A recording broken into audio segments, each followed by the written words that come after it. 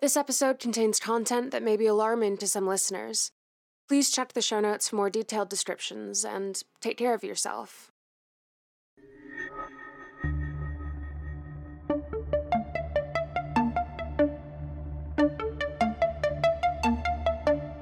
Null and Void, a Piece of Cake Podcasted Network production.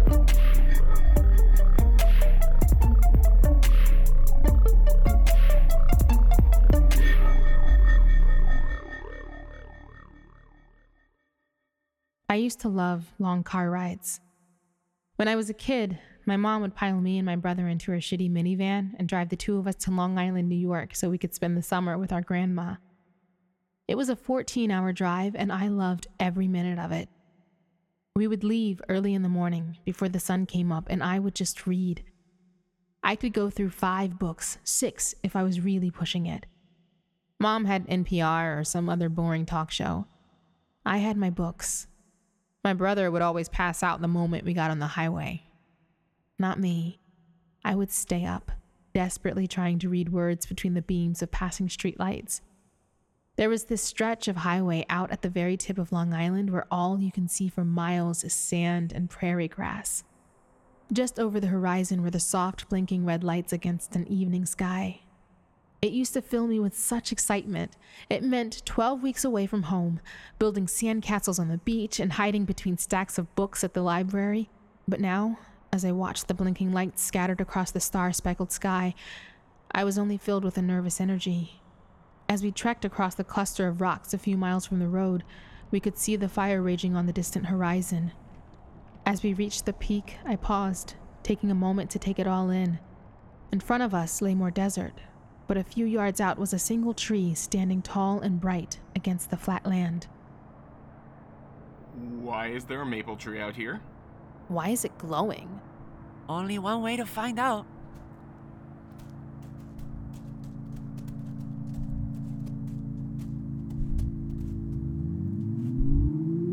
Piper, you made it.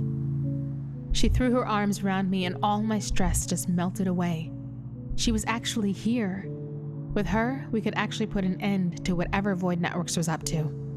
Hey, Adelaide. Who are your friends, Piper? I'm Nikki. That's Chris. You actually saved us a few months back. I'm sorry. I don't remember you. You don't remember us? I didn't realize we were that forgettable. No, I'm sorry.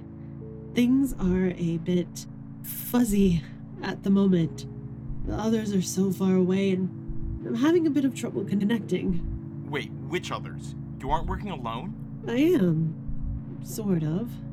Are there others like you? No, others is the wrong word. They're all me, but that's not what's important. Hold on. I'd say that's important. How can there be multiple yous? I don't know. I only know that I am an Adelaide, but there are other Adelaides that are also me, but not me. How? How is that possible? I am not sure. I am only aware of my existence and the existence of myself. So, are you the same Adelaide that I met at the bus stop? All iterations of Adelaide that you have encountered thus far have been this current version of me. Christ, current version? What are you, a robot? Do you get an upgrade every time you make a phone call? Not an upgrade. Every version of me is an individual Adelaide, but we all have access to all our individual experiences and memories. Like the cloud? Precisely. Now, do you want me to tell you what I know about Void Networks? So they did cause this. They had a hand in it, yes, but in truth, Void Networks is only the shell. There are many forces at work beneath the surface. The royal family. Exactly. So why have they been doing this? How does killing innocent people make them any money? You use Void Networks for your cellular service, yes? Well, yeah, but they're the only cell service in town. They're literally the only choice for miles. They're the only choice for hundreds of small towns across the continent. That's how they can get away with charging people $100 a month for cell service. Not to mention however much it is for cable. And what happens after you die? Humans have been asking that question for centuries now, Adelaide. I don't mean in a spiritual sense. I mean what happens after a person dies. The world continues on, and their loved ones must pick up the pieces of their life in the wake of their loved one's absence. Their families have to sell the house, cancel leases and contracts, insurances. Okay, I still don't get it. Usually, companies will waive an early cancellation fee if you can provide a death certificate. Right. Like any moral company should. The morals of society don't really constrain the amoral behavior of a legal, profit-seeking corporation. Unless it's an independent business owner, chances are it's an ethically immoral company. And even then, who knows? Wait, what? She means we need to eat the rich. So Void Networks isn't canceling contracts if someone dies? So what? Think about the people in this town. If you were suddenly saddled with the death of a loved one and you also had to pay their phone bill, I couldn't swing that. I'm already working overtime every week and barely scraping by. And a nurse isn't exactly the highest paying gig. Yikes. Overdraft fees alone will kill you. Yeah, but you can just cancel the contract, right? Who says you have to keep paying it? Have you seen Void Networks' cancellation fees? It isn't pretty or cheap. It honestly might be less expensive to keep paying until the contract's up. I also believe they're raising prices on outgoing calls just before those accidents happen. Hold up. Isn't that illegal? Price gouging is illegal, yes, but it's really hard to prove that it's happening if they raise prices before the disaster even happens. Oh my god. So the larger the accident, the more people trying to contact loved ones and emergency services, plus a higher death toll, which means more money in cancellation fees plus however much they're making per call. Death is expensive, especially to the right people. Hold on. That can't be all. It just doesn't make sense. Why would they kill off paying customers? Wouldn't they make more money if they just kept the contracts running for as long as possible? This is all just a theory. If there's another reason, I haven't found it yet. I need to spend a bit more time digging through the bits of Void Network system that I can access. Wait, how on earth did Void Networks cause an earthquake halfway across the world? I get stuff happening in town, but I was in Puerto Rico when that shit hit. The King Company has a geothermal plant off the coast of Venezuela. If my hunch is correct, they may have been able to induce seismic activity by dramatically shifting the tectonic plates in that region. I detected some energy spikes around that area minutes before the earthquake began. All signs point to them. Bullshit! You've gotta be kidding. I'm gonna call Dodger. They should probably hear this. Don't use your phone. Why not? Void Networks has access to our cell phone data. They are already aware that I've contacted you. Keep your phone off when discussing anything important. Let's not give them any more information. So, how can we stop them? We could report them? You know, like send this info to news stations and try to expose them? I don't actually have physical evidence. I haven't been able to access any of their research data. And why's that? We haven't completely moved over to digital yet. The higher-ups have the interns scanning the really old files into our system first. They also have a pretty advanced firewall. It prevents me from manifesting physically within their offices. You've gotta be fucking kidding me. So how do you know that's what they're doing? You've been able to call us before these accidents actually happen. How do you know? Void Networks keeps most of their stuff offline, yes, but when they actually need to raise call prices, it needs to be done digitally. There's a code that goes out with encrypted location data attached to it. Most times, I can find that code, decrypt the data, and use that to work backwards through their logs.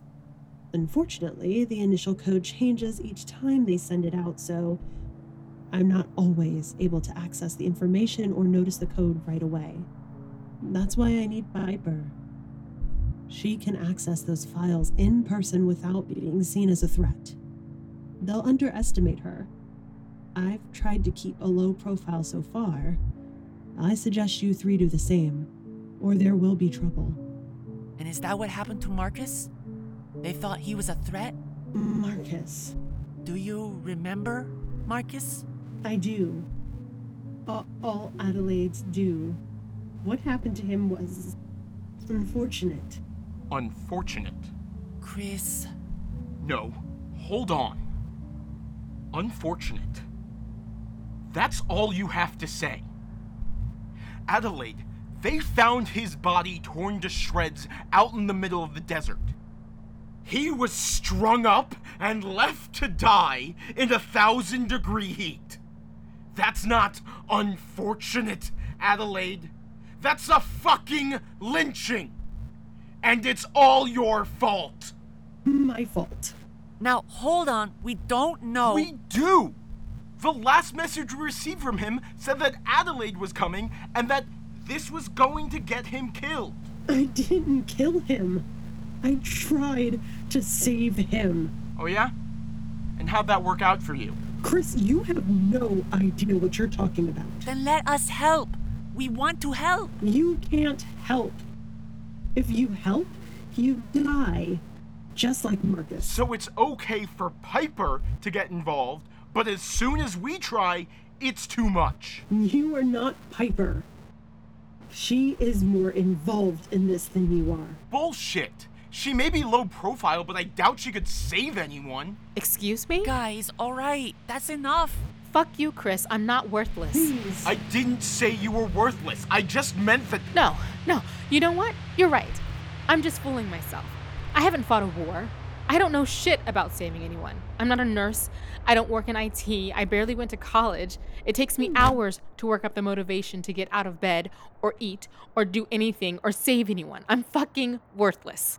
Thanks, Chris. Glad to know you're on my side. I'm on your side. I'm not on Adelaide's side. Maybe we should all just take a breath. Adelaide? What? Where'd she go? She just disappeared. Her tree is gone too. I guess reception really is that bad out here. Chris, where are you going? Back to the car. I'm so done with all this freaky shit. Chris, Adelaide needs our help. No, you heard her. She needs Piper's help. Adelaide doesn't give a shit about who we are. Chris! Nikki, it's fine. Let's just go home.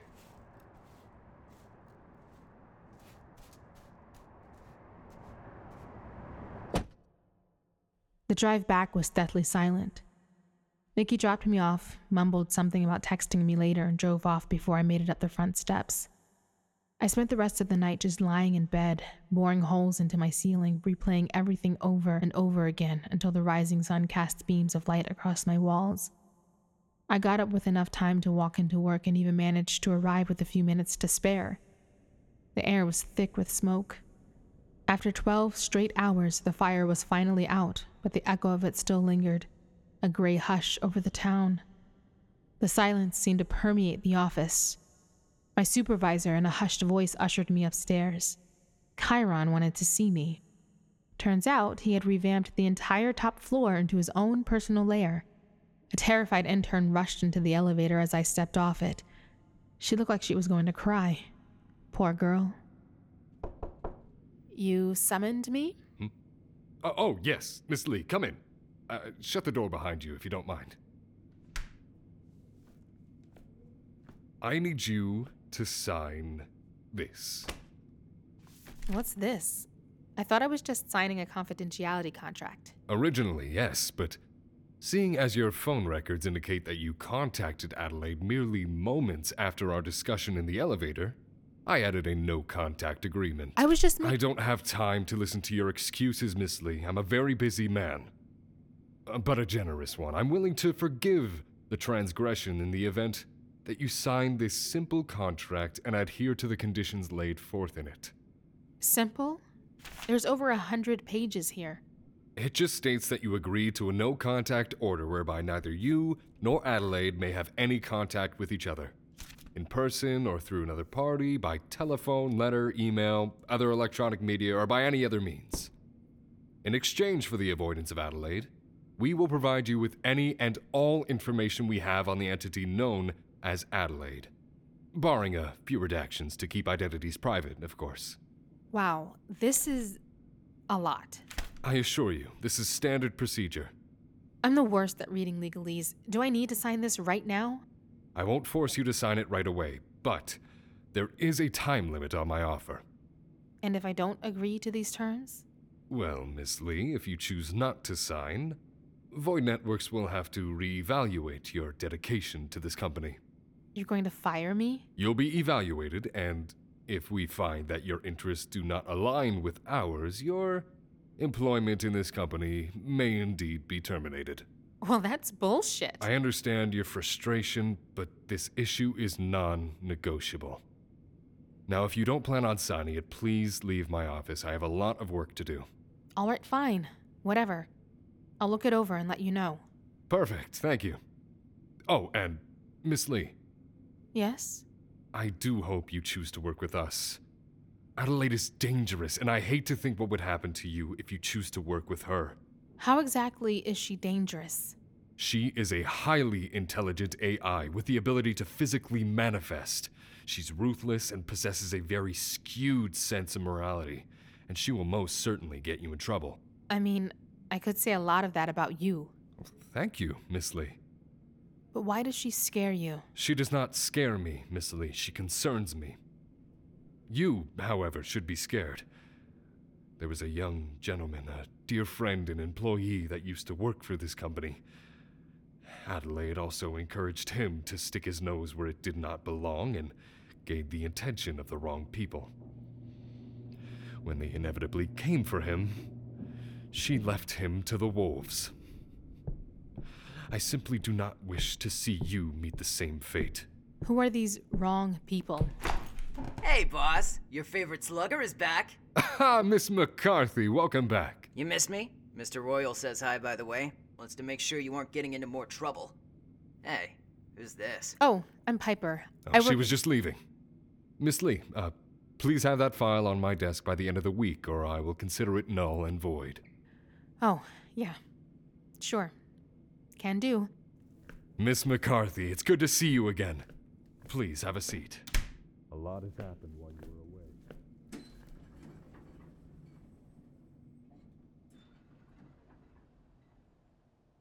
Here's the contract Chiron gave me. He says if I don't sign it, they're gonna fire me. You still want to work with them? After what they've done? Of course I don't, but I don't really have any other options. I don't have much in the way of savings, and rent still needs to be paid. I've been putting my resume out there, but I haven't gotten any calls back. Plus, Adelaide still wants you working for Void Networks. Well, that too. I guess Chris filled you in? Nikki did, actually. Chris was a bit upset. Yeah, well, he's not the only one. Ugh, what should I do about this contract? I've been trying to make heads or tails of it all week. Well, from what I can make sense of, I think it's pretty straightforward. You quit all contact with Adelaide, you get to keep your job. It does note that if she finds you, it's not a breach of contract, only if you engage in any sort of communication. We could probably find some sort of workaround. There's another thing. I think Chiron knew Marcus. Oh? He mentioned someone who used to work for Void Networks who also got involved with Adelaide. Said Adelaide made him stick his nose where it didn't belong, and the wrong people went after him. That sounds about right. Marcus did work there. He was a janitor. What if you worked with Chiron? I do work for him. No, I mean, what if you joined him against Adelaide, but were really a double agent for us? Why would I want to help them? I don't even want to work for them. Why would I want to work with them? Because we have no idea what they're going to do next, and having a person, an actual person, on the inside will be beneficial. Wouldn't that just be sticking my nose where it doesn't belong? Kind of. But this time is different. This time you have us. Do I? Maybe. At the very least, you have me.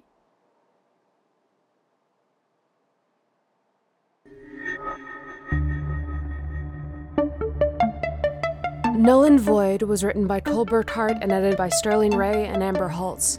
The episode you just heard was sound designed by Jonesy Jones and features the voices of Winona Wyatt as Piper, Danielle Ellett as Adelaide, Azul Nova as Dodger, Sina Breyer as Nikki, Evan Saft as Chris, PJ Canis as Chiron, and Marcy Hobbs as Hurley. The episode was made possible by our chief executive officers, Katie Humans, Amara Augustine, Daniel Sang, Ann Baird, and Hannah Wright.